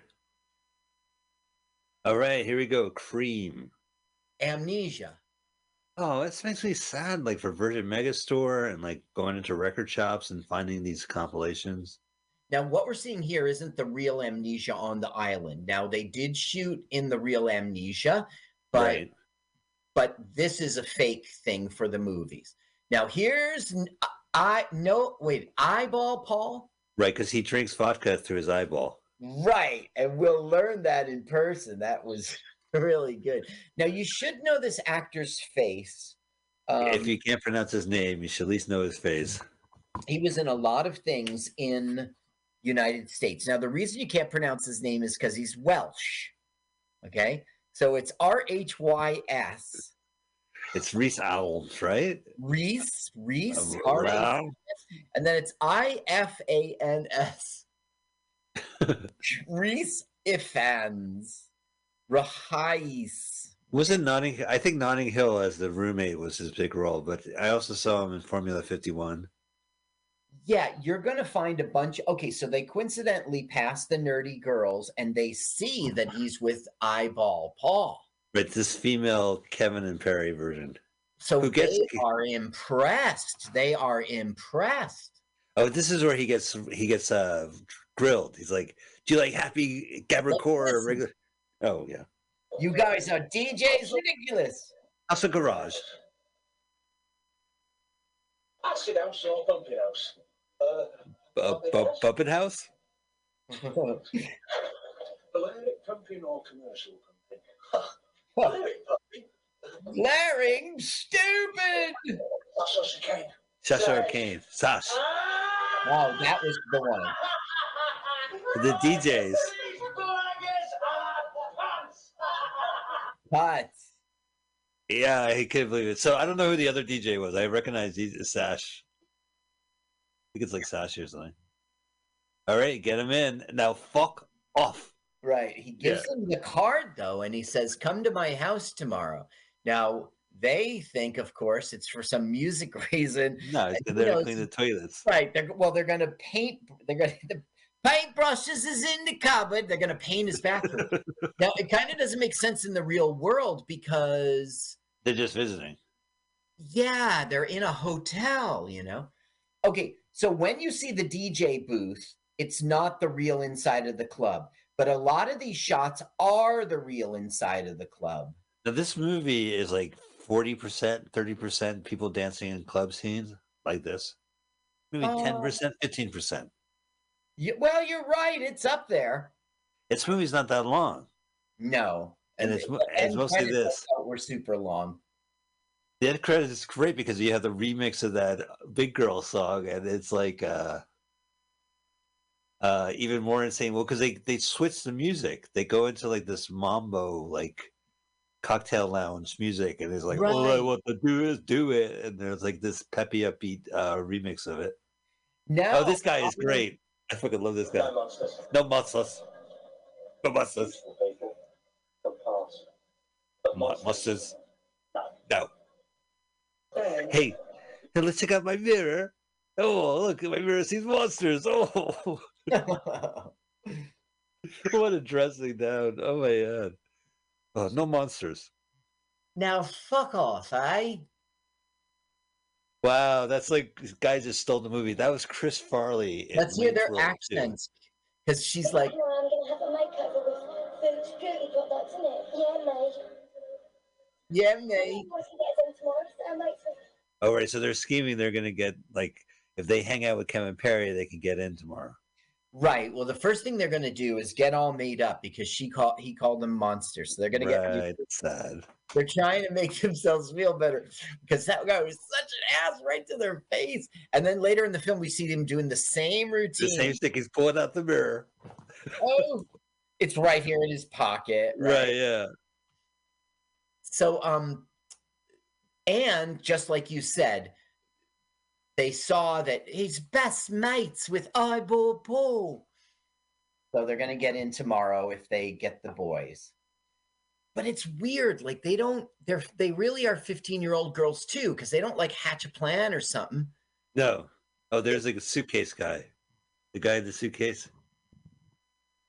Refresh my memory. So they're going to get vomited on at the club. And they're going to leave in disgrace, and the music from Platoon's going to play. Like this is like some kind of war crime, and he's going to go, boy, shirtless guy, boy, guy in suitcase. Right. There's a guy in a suitcase. We just saw the guy in the suitcase dance. So there's some president. The guy with the suitcase. He's inside the suitcase. His legs are sticking out of the suitcase. It was just these two legs. Well, how could I have missed that? Okay. Oh, how could you miss this scene? Like that, yeah. First shock, parents having sex scene. Now, yeah, but where's his head and where's her? Where's her groin? And wait, what? Yes, it is crotch. Okay, get ready. I think he has a boner in this one. No, he doesn't. But Perry would. Perry shows some discretion. Oh, he might have missed it. No, he shows some discretion. He touched his pants, but he didn't. Okay. Oh, that's pretty compromising if your mom's head is on your dad's lap.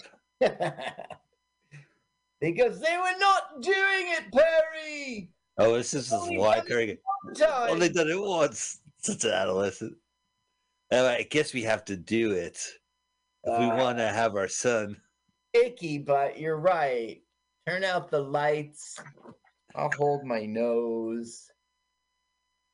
Oh, and I think there's too much throwing up in this film, but well, that's the thing about this film is that it's this soundtrack kicks ass, and then the rest of the film is boners and just vomiting.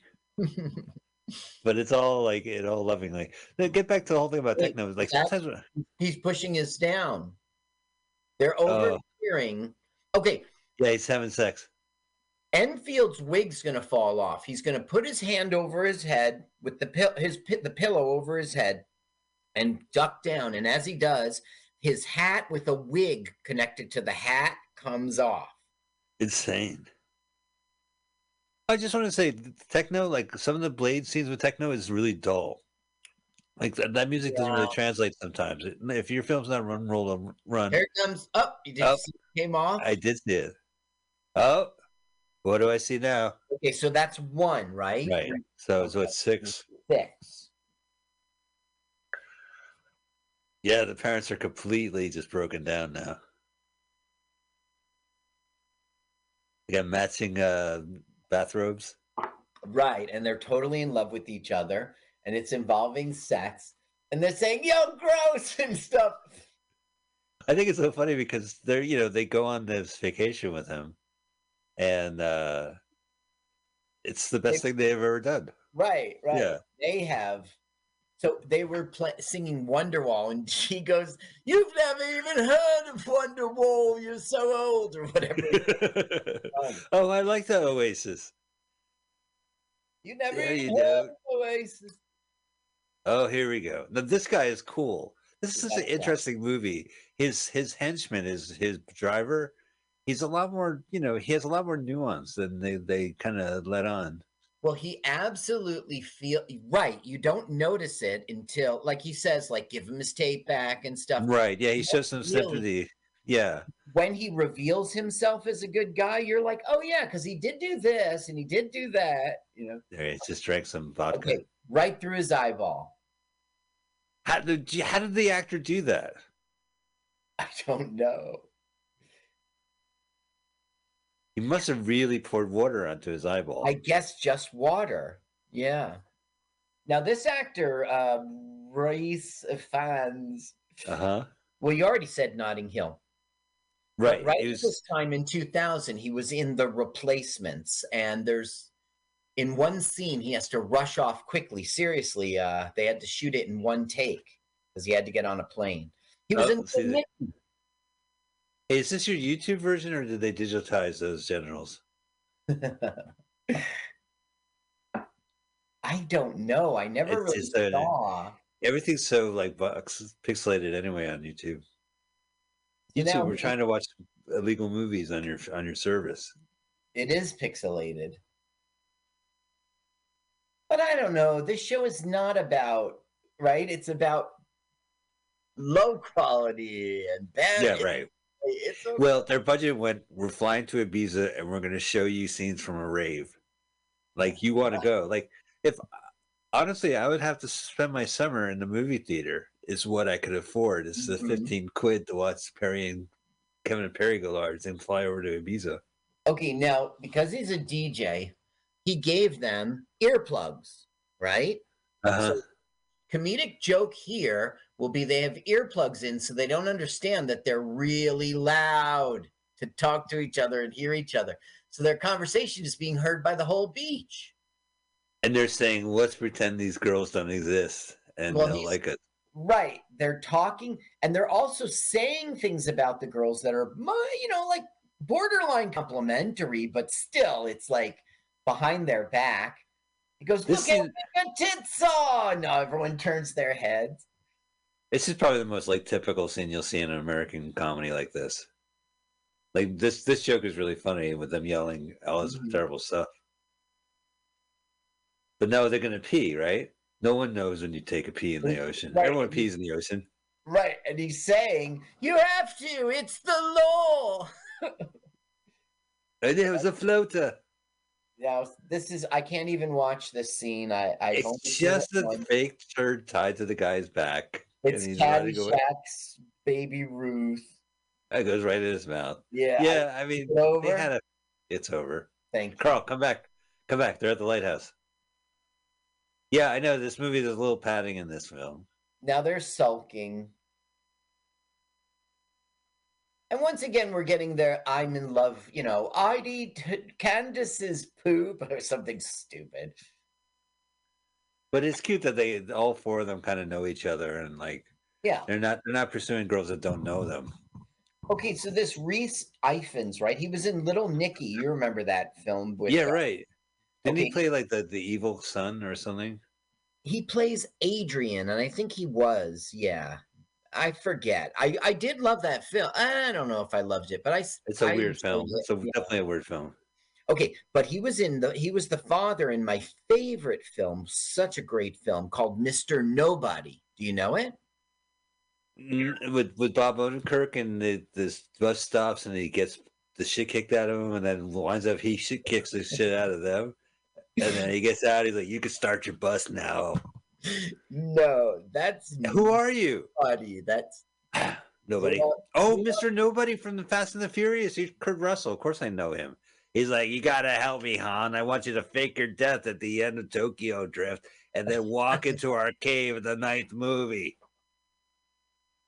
Help me. It's me, Mr. Nobody." Look, does that count as a boner? He was hiding it. Yeah, you're right. I would count it. No, okay. I guess we have to see it. All right. So now we're going to get a great scene. A great scene. Oh, I'll get the sound ready. He's going to go, "Hello, ladies," with this like... Lighthouse, ladies. Of all the bars and all the towns and all the world. Because it's our music tonight, is it? Yeah, she shouldn't get seen, innit? You deaf or something? Oh, ladies. Nobody said, "Can you get us in the thing?" "Are you deaf?" "Yeah, we can get you in." Right. Best mates with Eyeball Paul. "Yeah, we know." We know, right? Done. They finish their drinks again and run off. Oh, but this is kind of cute. They're like, "Come on, you dumbasses. Come on, are you coming?" They do that a couple of times. Right. Now they're like couples, items, even though they're not really. So now they tell them to wait there while they get ready. Yeah. They're not And another, do you think this scene is necessary? No, I think it's disgusting and I'm not going to watch it. Now, I have watched it twice. I didn't watch it the third. Oh, my God. By mistake, I saw it. 3, 4 zits popped. 5 zits popped. That one hit the mirror. 6, 7. That was a surprise. 8. Ooh, that was 9 on top of the head. I'm not looking. 12. 12. And now nails. Meanwhile, they should have a scene where the boys do nothing. Yeah, because they do. They're downstairs waiting 4 hours. Oh, right. So, wait, does the one from the belly button count? Because I think that wasn't a pimple, but it does squirt pus. Oh, my God. Is it over yet? Oh, no. I forgot about the belly ones. Oh, no. Wait. Here goes the Brazilian. Now, that's what you call a best friend. No, but isn't the joke it's like from her back or something? I don't know if it's from the back or the legs. The legs, yeah. Oh, they're still waiting. All I want to do is do it. Me too. Me too. Oh, I hate being wrong. Big up. Is it big up or big cat? Big girl in the song. The internet said big girl. I don't know. I always thought it was like big up. They have some catchphrases. He throws a fit pretty well. Come on. Apparently, the "I'm not your slave" is a catchphrase from the TV show. Oh, when they ask him to get a job. Now he's doing the monsters thing. Yeah. Yeah, right? He's pulling out the mirror. Oh, hello, Eyeball Paul. And then they just walk with him. Yeah. Now this looks great. I would love to be there. It's so funny. You talk about the credits at the end. It takes forever. Part of it is the joke is they have the production crew on the floor dancing, and they cut to this is the director Ed By. This is the guy who's the choreographer. Yeah, and that was real shots of a crowd in the. Yeah, but it's like you can recognize the people in the cast because they're like 40 years. They're older. Yeah. Also, they must have got paid as extras to dance. They didn't go into a club, took the shot, and made a movie around it. No, they.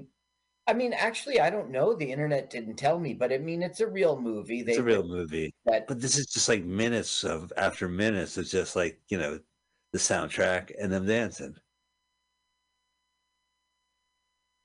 Now, does Eyeball Paul plan this or it just happens? The puking? No, it just. I never thought he planned it. Yeah, I mean, he embraces it and makes fun of them. Yeah, no, I guess not. Surprised. There's the music again. Oh, come on, Carl. Oh, puke count. I haven't done that. I can half watch because I know it's fake. I just know it's fake. Somehow the zits look very real. Or if that was an accurate depiction. Like, it doesn't look like a guy would really puke that. And it sort of looks like milk got on him. Like he goes, bye, guy dancing in a suitcase. Bye, sweaty guy. It's just like a funny touch. Like this movie, just comedy-wise, just to add that in there is so funny. And then they get picked up. Like it's interesting that the actress would dress up as a guy and then have a line where he goes tranny to somebody. And then he meets the boyfriends of the girls that they meet right now. Yeah. And he's like, oh, you're butt boys. And they're like, no, we're gay lovers. He goes, oh, sorry, gay lovers. I thought it was Bum Boy. Bum Boys, you're right. I think it was Bum Boys. It is England. This would be great with the music, right? Here, I have the music for you. Go ahead. Ich den Autobus, oh, tell me why. Carl. We'll see the Germans again, I think. They're here the whole week. They came to dance at Ibiza. Oh, guess who's doing it? Right, Kevin's parents are fucking right now. You can hear it. Yeah, that's right. Now you see the camera on the nightstand. Oh, here we go. Oh, that was totally a boner count. That is 7. Wow, so that no one's got killed, but we've seen 7 boners, at least 8 vomiting, 12 pop zits. Now this won't count, right? Because it's the same. Is there a boner? No, his boner is down, so it would count. Anyway, now he gets the bright idea to go film them because he's a horny 15-year-old. Right, it's not his parents. His parents are nowhere in this movie. That's right. It's totally not his parents. Absolutely not. It's a guy and a girl. Or is it an interesting lizard, right? Well, that's what he says, because one thing Perry does is stupid is that he keeps the camera in his bag. Yeah, right, shagging. And they're saying like catchy stuff. They're like, do it. All I want you to do is do it. Big girl. Whoa. What is that? I don't see a boner, but he's whacking it. Is he whacking it in his sleep to his parents fucking? I don't know, because what's he doing with his hand? Yeah, maybe that's it. No, but he's in pain. Like, I guess he's whacking it though. Weird scene. Hard time. Okay. Yeah. Now, this scene had to be in one take because Reese had to get on a plane to go to do the replacements with Keanu Reeves. The football movie. Yeah. They're scabs or the replacements. Now he was in Spider-Man No Way Home and another The Amazing Spider-Man as the Lizard. Oh, so he was. I haven't seen it yet because it hasn't shown up on Disney. But He was in the one where all the other old movie guys show up. I guess yes. 2021 Spider-Man No Way Home. Yeah, that's right. Multiverse villains all show up in one. All right, so he was, I guess, a Garfield villain. He was Lizard. Yeah.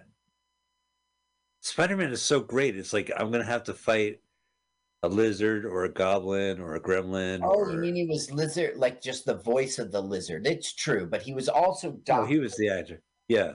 Kurt Connors. So I'm just saying the villains in Spider-Man, they're just like other animals. Right, look out for the rhino this week. Spider-Man fights the rhino. That's right. Yeah. Unicorn.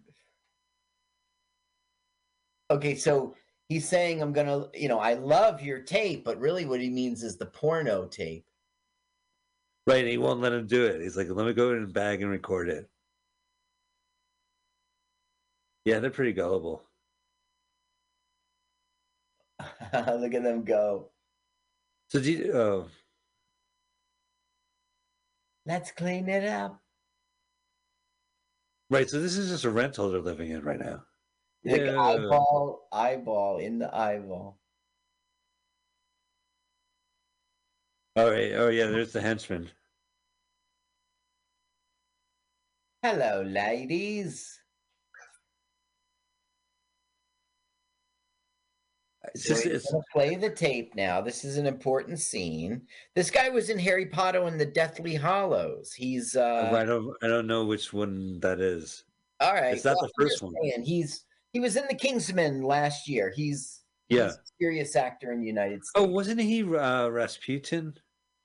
Hey, maybe. I didn't pull out all of his I only pulled out the credits that I knew because the 5-year engagement. You haven't seen Kingsman yet? Oh, he's showing it like, here we go. So now his henchman's going to be like, just stop playing it. Yeah, give him the tape back. Boss. Yeah, right there. Give him the tape back. You're a soft liver lily, whatever. But that's the thing about this movie. There's like a really terrible scene, and then he shows himself as like the hero in this film. Who? The henchman, the chauffeur. Yes, right. Okay. Oh, now they're not friends. Because, I mean, Perry has betrayed a trust. He filmed Kevin's parents fucking, and that is. He walks around and they're playing this horrible music while these bubbles are being blown. A mime or something. Oh, topless. Finally, he doesn't care. Perry doesn't care because he's hurt. He hurt his friend. Oop, topless. Doesn't care. Doesn't even look. We don't have a boner count out of this scene because he doesn't care. This is like such a cute dog. He's so lucky to be in Ibiza and find a friendly dog. Right. All the Ibizan dogs I know bite the dick off. Pedos. So this is a cute scene. Perry just meets a boy and he's just like, hey, can I help you with the sandcastle? Yeah. And he just plays with the kid, and then he's like complimenting the kid at the end. Like, yeah, he built this castle. Now it is not oh gosh, I forgot the name of the castle in the beginning. Elsinore? Here, right. Dover Castle. No, it's not. Okay, this is such a real moment. Teenager crying on vacation, looking at like young people having friends. I don't have any friends. That was the girlfriends. That was the girlfriends. Oh, that was the girlfriends. Oh, all right. Yeah. So that's small island. It is. Well, it's off of the coast of Spain. Maybe not the coast. It's in the Mediterranean. There's a song by the Venga Boys called "We're Going to Ibiza, to the Mediterranean Islands." But my wife and I always hear, "We're going to eat pizza." In the Mediterranean islands. Now he's crying. This is such a nice moment. This is like the over hyperventilating teenager, and the dad's like, "Come on, old bean, old boy." Crying. Hey, how about if we take you out for a drink? Would you like that? We'll go to a cigar bar. Oh, all right. Come on now, darling. Now, she was really a theatrical actress at first, and then she switched to like TV. Which they have some of these sketches on TV. I watched a couple, and she's great in it. I thought it was the same father, but there you go. Yeah, she was Mrs. Patterson on the TV series Harry Enfield and Chums. And he was playing, Kevin's teenage mum. she was okay. Today, she retired from acting in 2012, and she's an interior designer. She has an interior design company, Forbes Ricks Designs, with her business partner Natalie Forbes. Love it. Good for her. So, all right. So he goes, you guys are bum boys. They go, we're gay lovers. And I think it's funny that, like, you know, Perry is this, like, kind of, like, you know, a little homophobic 14-year-old, but played by a woman. So when he does, like, say these awful things, it's the comedy is that it's played by a woman. I mean, how Shakespearean is something like that? You know, like, it's just like. Now, also, that's a half a shove. That counts. Oh, didn't he get a boner? He got a half a boner. He covered it up.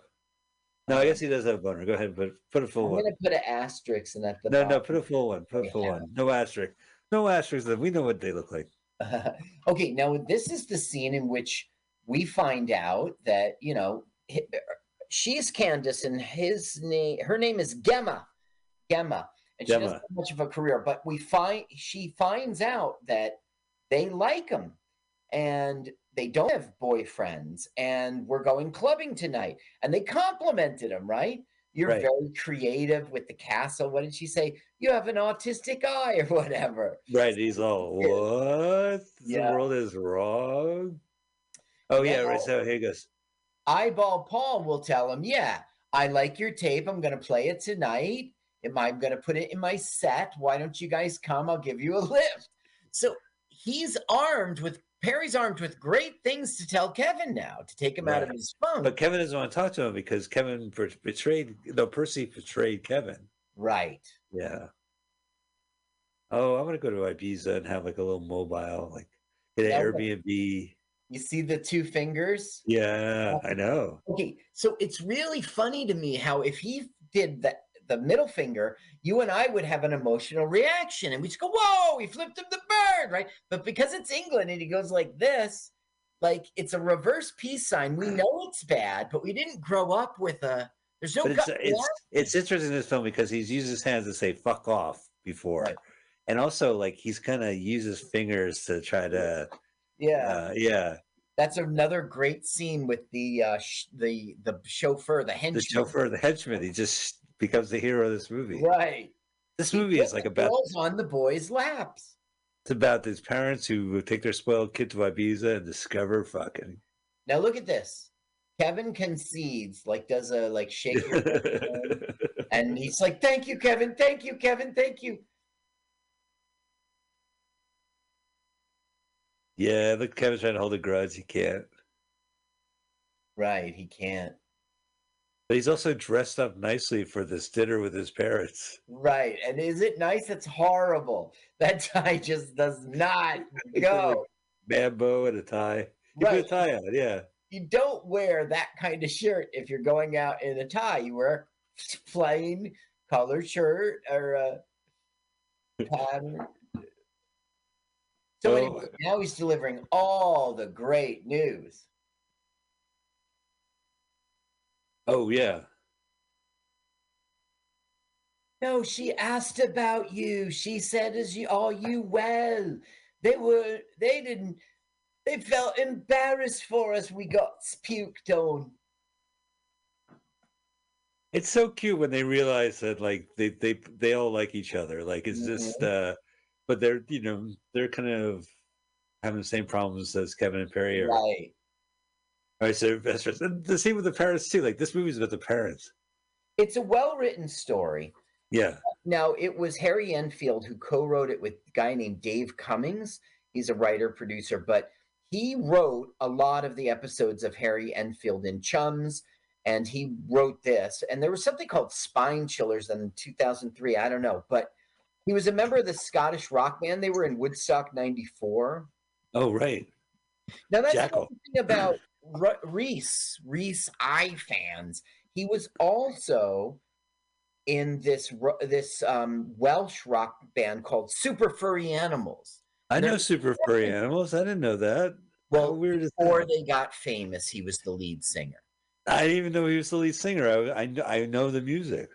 Now, Oh, remember this is so when great. This is like such a parent moment, right? You fucking screw up kids. Like, no, I promised I would do this, but I would rather go. This is the biggest opportunity. And you know what? I'm going to stand up for myself and screw you, Dad. And then Dad's going to do like some kind of authority thing. He's like, well, pick up the tie. And he's like, what? I'm not. Yeah, no way. I'm not your slave. And the parents, he's horrible. Yeah, but he's having fun. Yeah. They don't care. They're going to be He's fucking in 20 happy. minutes.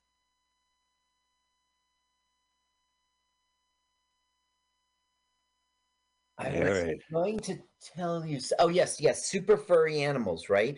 So the henchman's going to slam on the brakes, and he goes, "Well, what was that for?" He goes, "Oh, there's a cute puppy running across the road. Should have killed him." He goes, "No, we don't kill cute puppies." And he goes, "No, we like all furry animals." Oh, so that's a reference to super furry animals. Yes. I Yeah, like this actor. He was such a prick in this. He's so funny in this because it's a stupid premise. It really is. Like, if a lesser actor would not be able to sell Eyeball Paul, Right. you know. Look, here's your on a white label. Yeah, right. Which is like a limited pressing. It's kind of bullshit that he doesn't at least work. Yeah, right. He's got a gig on an island and he's at a hotel, but yet he can press a record.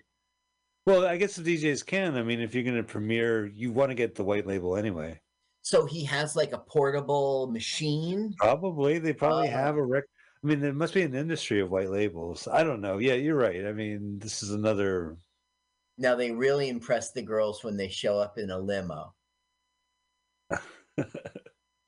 It's so funny how old those guys are. Look at the bras hanging out. Oh, no, those aren't bras. They're bathing suits, right? So it's very funny how like Perry tries to hold the record just to feel it too, just like Kevin is, and Kevin doesn't let him. I mean, they're trying to impress the girls by just holding this white label. Whoop.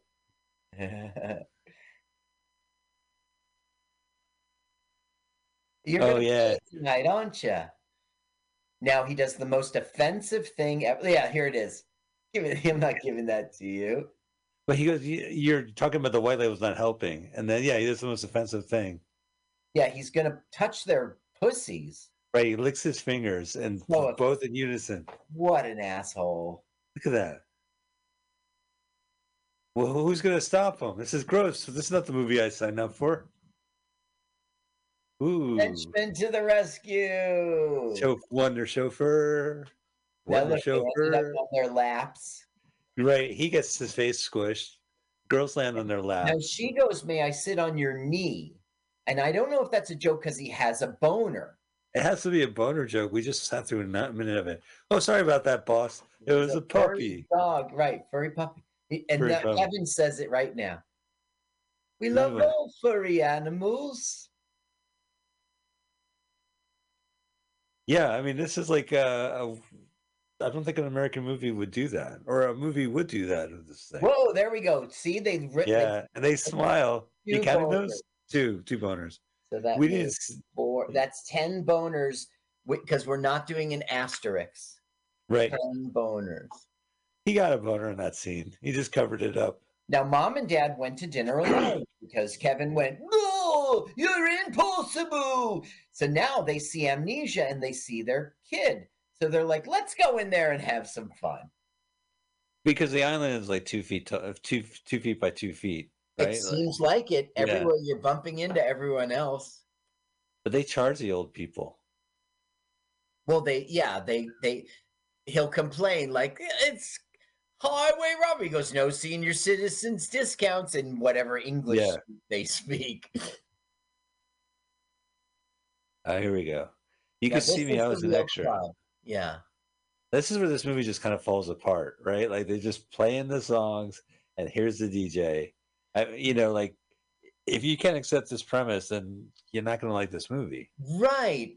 Now, this is something it was delusional, or maybe he was saying it sarcastically. Harry Enfield said in an interview on TV, Kevin and Perry Go Large is possibly the best film ever made. Come on, man. Best soundtrack? I mean, honestly, like I could listen to the soundtrack or I could watch the movie. It's the same This experience. guy is a television guy, and he did like a Saturday Night Live Pat sketch and put it into a movie, and he wants to tell us it's possibly the best movie of all time. Was he being sarcastic? I don't know. I mean, with all due respect to everyone involved in Wayne's World, this seems like a stiff competitor. Stiff competitor. I got it. With 10 boners on our count thus far, you're right. Okay, it's their big moment. All I want to do is do it, is what they're going to hear. I haven't seen 10 boners since the Hustler movie review guide. That's the real club. All I want to do is do it. It's Kevin. Right, everyone's happy, and then you Yeah, hear, the parents are proud. yeah. Real club, real club. Well, they're all extras dancing to the song. Real club, right? Stage. Right. The DJ booth is a sound stage. Well, because And you it's can see London. he gets angry, the Eyeball Paul, because he sees that his song is kicking it. But now he's playing the fucking. You can hear that in the back. Right. What he's trying to do is embarrass the kids for his own personal amusement. Not only did he press the white label, but he was able to edit the video and get it onto his sound system. Very believable. And they get turned on by this ultimately. The parents. You're right. In the end, it's like, well, it's after Eyeball Paul gets his. Right. And now they're with it, yeah. So Oh, now they're saying their biggest teenage confessions. right. The girls are listening. And they're on the edge of their seats if the girls are gonna hate them. But then what's Candy say? She said my name. I'm famous. Right. Woo. We love you. And then Eyeball Paul realizes it's not working out. It's Right. not his He's not intention. getting embarrassed at all. The crowd loves this. It's as if they planned the sex mix. Turn it off. Enough of that. And everyone's like, whoa, fuck, thumbs down. He goes, thank you. It's like getting exposed. Yeah, he's just being nasty. There was that Andy Griffin movie in which he got exposed on the air. Face in the crowd? This is his face in the crowd moment? All right, here we go. Here's Chris Farley to the rescue. Henchman's the hero. He didn't smash Yeah. the beard, and he What a great scene. You can see him falling into the crowd. Play the music, or I don't know what they're. You've seen this movie 4 times. What are they chanting? I don't know. I know it's in. Go ahead. Go ahead, pull it. Right, then they drop the beat. And then they drop it, and then boom. And that's the end of this movie. Yeah, and they're not. I think they should have said big girl here, and they don't. Well, they wanted the music back because he got so angry that this song was actually a hit. But I'm saying their big hit really at home was All I Want to Do Is Do It. Now, here is hand to boob touching, like serious hand to boob touching. Well, I think they did. I mean, they must have been, that's part of the joke. They're 14-year-old kids. Yeah. Mm-hmm. And they're adults too. They're not actually 14-year-olds. Hand to butt touching on hand to butt. Hand to boob touching. See, I think the parents enjoyed it. Well, they're embarrassed. Look at them. Yeah, they still did it. They still do But it. they're not having sex right now. Oh, I thought they just fucked off the idea of that rush. No, maybe you're right. You mean like they were okay? So now they've both lost their virginity. We learn. It's a beach of shagging. At Ibiza, so it's And Candace admits she was a virgin too, but it's all done well, you know. I have to say, my favorite line is when they do break up, and he goes, "You're not my mate, and you're not my fellow DJ." Right. Right now, he's like, "Was that you shagging on the thing?" He's bragging. He's like, "Yeah." He goes, "Who's the bird?" "Me, Mom." Oh, I love this. Are they doing it right now? I don't think so. You mean is he penetrating her? Yeah. Maybe, but